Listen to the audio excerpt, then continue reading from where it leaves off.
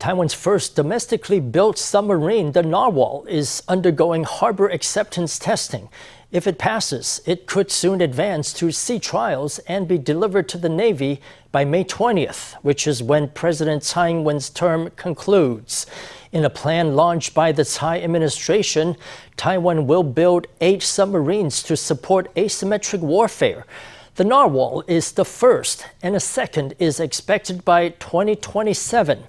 The 8 submarines will join Taiwan's existing fleet of 2 Dutch-made subs, making for a total of 10 combat-ready vessels. The DPP won the presidential race last Saturday but lost its majority in the legislature. At its first post-election Central Standing Committee meeting, party members discussed what cost them the legislative election. Many agree that the DPP failed to resonate with young voters. Some warn that the party must learn from this election or risk a disastrous defeat in 2028.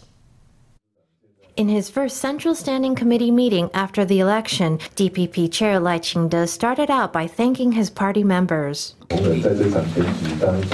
During the election season, everyone came together and did their best to overcome all sorts of challenges. Every aspect of campaigning was executed to the best it could be, which was crucial to our victory. Here at the Central Standing Committee, I would like to thank you all. Although the DPP won the presidency, it lost seats in the Legislative Yuan, prompting calls for an internal review. The DPP's Wang Yichuan, who lost out on a party list seat, disclosed recently that he had received a letter from a young voter. From the letter, it was clear that young people don't care about facts and figures about the economy, Wang said. If Lai doesn't make improvements on youth issues, he said, the 2028 elections will be a disaster for the party. There are many aspects of this election that should be reviewed. If we don't learn from this election, we will be defeated in the next. Internal reviews are a tradition in the DPP. We all speak our minds during meetings. Going off the number of votes we received, you can tell there was less support from young people, especially in urban areas where there are more young people. Our vote share in urban areas was very different from that in less urban areas. We need to go to school campuses and speak with young people face to face. Whatever questions they ask, we have to respond with sincerity. The Central Standing Committee also approved the resignation of DPP Secretary General Xu Liming. Lai said the issue was unrelated to the outcome of the elections. Secretary General Xu has completed the duties required of him at this stage. He asked me to release him as I had promised. I'd like to thank him and give him my blessing. With the election now over, the DPP has challenges ahead in the legislature and a rocky path forward to 2028. Big changes are coming to the legislature on February 1st as almost 40 new lawmakers take office. As the outgoing lawmakers prepare to step down, rumors are flying about where they're headed next. Some speculate that the KMT's Lin Wei-zhou may run for office as Hsinchu Commissioner in 2026. The DPP's Tsai Pei-hui and Lin Jing-yi are tipped as possible contenders for Nantou Commissioner and Taichung Mayor, respectively. But for now, all three only say that they plan to take a break before deciding their next move. KMT lawmaker Lin Wei-zhou is at the office bright and early to pack up his things. His term ends at the end of January, and he has to clear out space for his successor. Reporters asked Lin about his plans for the future and whether he will run for Hsinchu County Commissioner after Yang Wen-ke steps down. I don't have such a plan right now. It's still too early to say, and I need to give my career plans consideration. I will continue to care about the KMT's development. That's a given. I will keep helping the party, but how I will do that remains to be seen. For example, this morning I went on a political talk show. I might take part in more programs like that in the future. Lin said it was too soon to plan for the 2026 local elections. For now, he intends only to support the KMT in a different capacity. Another outbound lawmaker is the DPP's Tsai Pei-hui, who's rumored to be a contender for Nantou Commissioner. But she says that all she wants to do now is rest. I've been through a by-election, a legislative election, and a county commissioner election. I really am exhausted, so I need some time to rest. I want to go back to school to teach. After all, I am a professor. I will stay in Nantou because Nantou is my home. I am from Nantou and have always been in Nantou. Even if I go back to teaching, I will focus on universities in Nantou. Tsai stressed her commitment to her home county of Nantou. Meanwhile, outgoing DPP lawmaker Lai Kun-cheng is said to be eyeing the Taidong commissioner seat. Fellow party lawmaker Lin Jingyi is tipped as a possible contender for Taichung mayor, but she says she's not keen on running for election. Right now, I'm focused on thanking my supporters and all the friends who have helped me over the past 2 years. Without a position in the government or politics, there wouldn't really be a way for me to run such a service office. Incoming lawmakers will take office on February 1st. Where their predecessors are headed remains to be seen. The dust is just starting to settle on the election, but some people will be coughing for a while to come. Figures show the incidence of vocal cord damage is up right now, perhaps influenced by all the brash sloganeering of the campaign trail. But lots of things can hurt the throat. Many people might be a bit hoarse at this time of the year. If your voice is feeling sore, listen up for some tips on how to take care of it from a throat expert.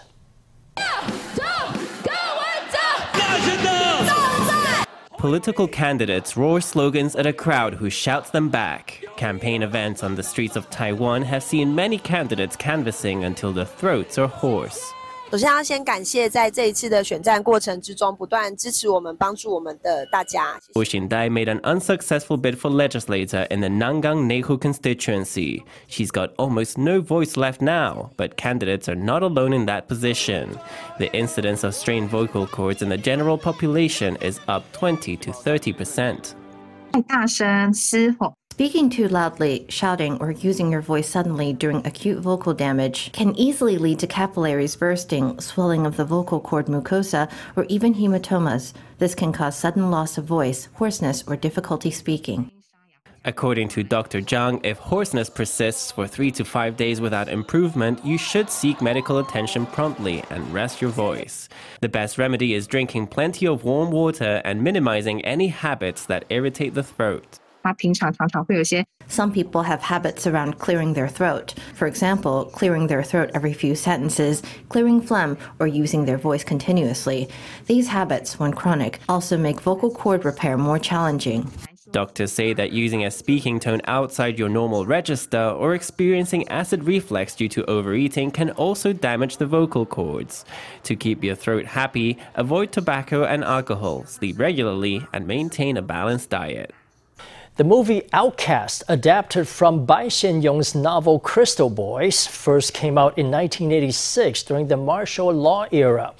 Despite the conservative times, this film about a gay young man became a cult classic. Now, 38 years later, the Taiwan Film Audiovisual Institute is bringing it back to the big screen. It plans to digitally restore the film, working with the original creative team. 剪了11刀是啊，有些地方就剪断掉了。 Outcast was censored with 11 cuts when it first premiered. With those parts gone, the plot became disjointed. It is regrettable that the story was not presented in full at the time. Now that we are able to restore the original form of the film, I think that we should make it a priority. 现在同性的问题是他生活里面的一部分，是可以被讨论的。 Today, homosexuality is no longer taboo, but back in those days, the feelings between queer people could not be discussed openly. We were very conservative then. Nothing could be made explicit. You could only use imagery to hint at things. I think that cuts to the film were made due to the social climate of that repressive time. In a society where you couldn't, in a closed society, lighting and cinematography played a crucial role. Outcast depicts gay men in Taipei in the 1970s, how they were marginalized by their families, society, and the state. In today's Taiwan, gay marriage is legal and homosexuality is no longer a taboo subject.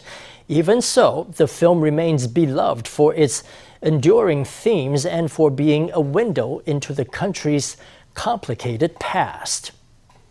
A Honghai subsidiary was hit by a cyber attack on Tuesday. The website of Fox Semicon Integrated Technology was hijacked so that it displayed a message threatening to release client data. This marked the first time a major Taiwanese business was targeted by a website defacement attack. 可能没有付款，所以他用公告周知的方式，让他的商誉受到损失。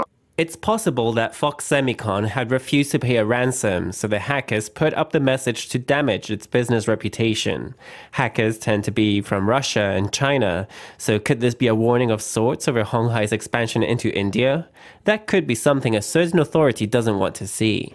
治安的防护或者是一些系统的漏洞都应该要定时的清除。 There should be regular cybersecurity updates and patches for system vulnerabilities. If files or databases are encrypted, then even if hackers broke in and stole the files, they would not be able to open them. In a public statement, Fox Semicon said its IT department recovered its website after detecting the cyber attack. It said that there should be no significant impact on company operations. Honghai executives gave a statement on the incident to the Criminal Investigation Bureau on Wednesday. Zhengbing Elementary School, located on Keelung's Heping Island, hosted a very special guest on Tuesday. It was 91-year-old Miyoko Nishime, who was a member of the school's very first graduating class. Nishime studied in Taiwan during the Japanese colonial period. Her grandfather was a pioneer of Keelung's fishing industry and has been immortalized with a statue in his honor.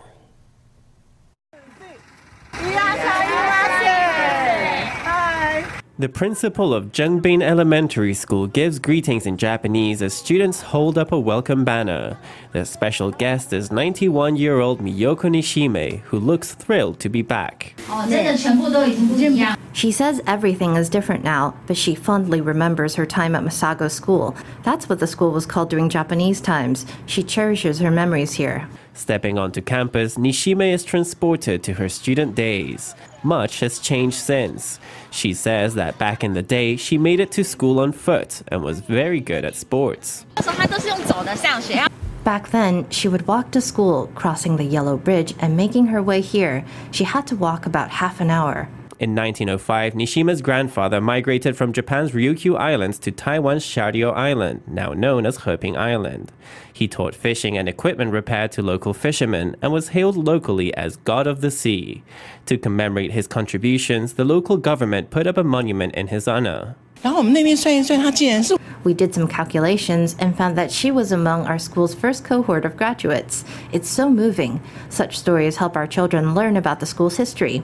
We have an alum from the first graduating class ever, and she's in good health in her old age. We're incredibly moved.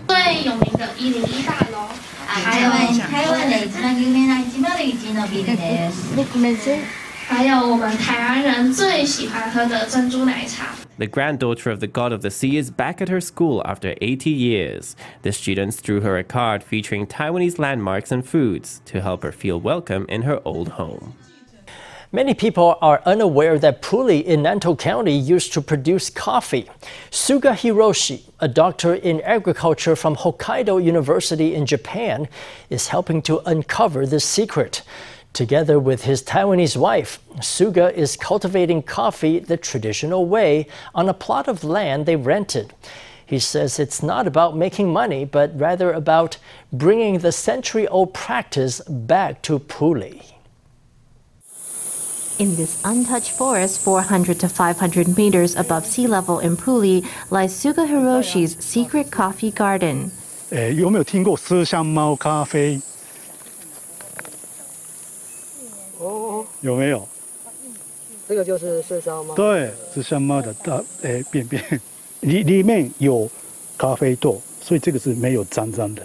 Suga uses only natural planting methods to grow coffee beans here. He decided on this path after discovering that during the Japanese colonial era, his alma mater, Hokkaido University, built up infrastructure in Puli, including coffee farms. 昭和6年的台湾自治新报 This is a Taiwan Daily News from 1931. It says, the Hokkaido Imperial University Faculty of Agriculture Experimental Grove in Puli has 40 coffee trees. There were already coffee trees here as early as 1896. Growing coffee naturally results in an aromatic and smooth cup, much like the way Suga is gently persevering in his goal of restoring Puli's coffee industry. 日本統治時代に北海道大学の先輩たちがここに来て During the Japanese era, experts from Hokkaido University came here and made enormous contributions to agriculture, forestry, coffee, and other areas. As a graduate of the university myself, who is now in Taiwan, I'm happy to carry on this history. I don't care about making money. I want to share the history of Taiwanese coffee with this experimental grove. Over 100 years ago, scholars from Hokkaido University chose Puli to grow coffee. A century later, Suga has taken up the baton. Others might criticize his methods as the least profitable way to grow coffee, but Suga is happy to bring out the traditional taste of Puli coffee in every cup. Today we take you to an immersive art exhibition celebrating the 150th anniversary of Impressionism and featuring iconic artists. The works are presented in a variety of ways, such as through a 540-degree show presented in a circular room. The exhibit even uses AI to give old paintings new life. FTV reporter Stephanie Yang has the highlights. Taipei's new Impressionism exhibit is split into 4 sections. The first showcases pictures, videos, full-scale simulated paintings, and AI restoration of paintings. The audience can learn about the 150-year history and events of Impressionism and get to know the most representative paintings and painters. Aside from showing traditional paintings, the organizers also use technology to animate the works. In this exhibition, we gathered all the most famous paintings of Impressionism and we introduced the masters. We brought together highlights from the Impressionist masters in the 150th anniversary, including Monet, Van Gogh, and Renoir. All the paintings of these masters are in our exhibition. Inside the venue, in addition to more than 20 reproductions and moving paintings, we're displaying more than 250 paintings presented in animation and set to beautiful music. Light and shadow are crucial elements in Impressionist paintings. Painters observed natural scenes at different times and in different seasons and weather conditions to capture the various light and shadow effects. This room showcases paintings of Van Gogh's Starry Night and Café Terrace at Night. The entire exhibition took about 6 months to put together. These paintings are presented with light and shadow art. We've created a scene similar to the Palais Garnier. This exhibition took nearly half a year to prepare. We first collected the most popular and respected paintings of Impressionism over the past 150 years and discussed the plan with European and American teams. After that, we designed the space to be complementary. The fourth exhibition area features a 22-minute video in a large circular projection room. The room pays tribute to the Orangerie Museum in France, a must-visit place for people who love Impressionist painters. The space is 4 meters tall with a diameter of 15 meters. We also created a 360-degree circular projection with a diameter of 15 meters and a height of 4 meters to present the best content and pay tribute to the masters of Impressionism.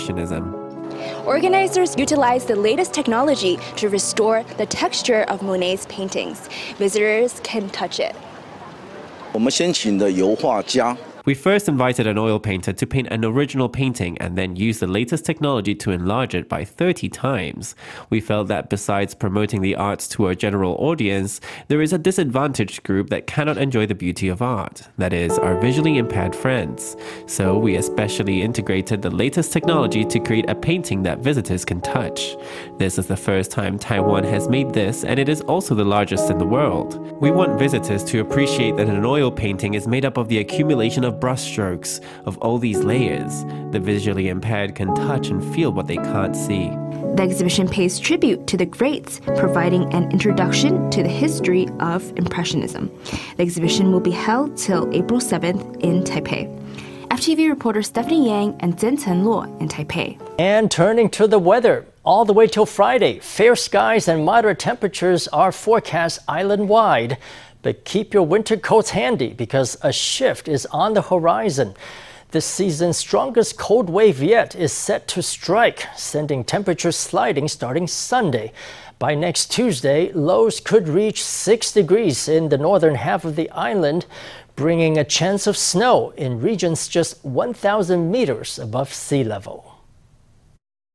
As the northeasterly winds weakened, sunshine finally broke out on Wednesday, leaving only the east coast with localized rain. Temperatures warmed across the nation, with the western half hitting daytime highs of 27 degrees. But big day-night temperature swings are set to persist till Friday. On Saturday, an incoming front will bring increased moisture, turning the weather damp and cool in the north and northeast. This will be followed by an intense cold wave that starts on Sunday. This cold wave will last longer and have a broader impact than the ones before. We expect that from Sunday to next Wednesday and possibly even to Thursday we will feel its effects. Its impact will be felt island-wide. Temperature-wise, we will see a very sharp drop across the board. The cold wave will be felt nationwide. Temperatures will slide starting Sunday, reaching lows of 10 degrees in the north by next Monday. In other parts of the island, lows could range from 12 to 15 degrees. The coldest period will be from next Tuesday evening to early morning the next day, when temps could hit 6 degrees in the upper half of the island and 8 degrees elsewhere. In the north, snow will be possible starting next Monday at 2,000 meters above sea level. From next Tuesday to Wednesday, there will be a chance of snow at lower altitudes in the north, as well as altitudes of 2,500 meters and above in central and southern Taiwan. This means that hikers could get lucky at Taipei's Qixing Mountain and Taipingshan in Yilan. We might get snow starting Monday night in the north and in other mountainous regions island-wide starting Tuesday. The scope and elevation range of the snowfall will be relatively large. The cold wave is set to be this winter's coldest yet, so bundle up and brace for the chill.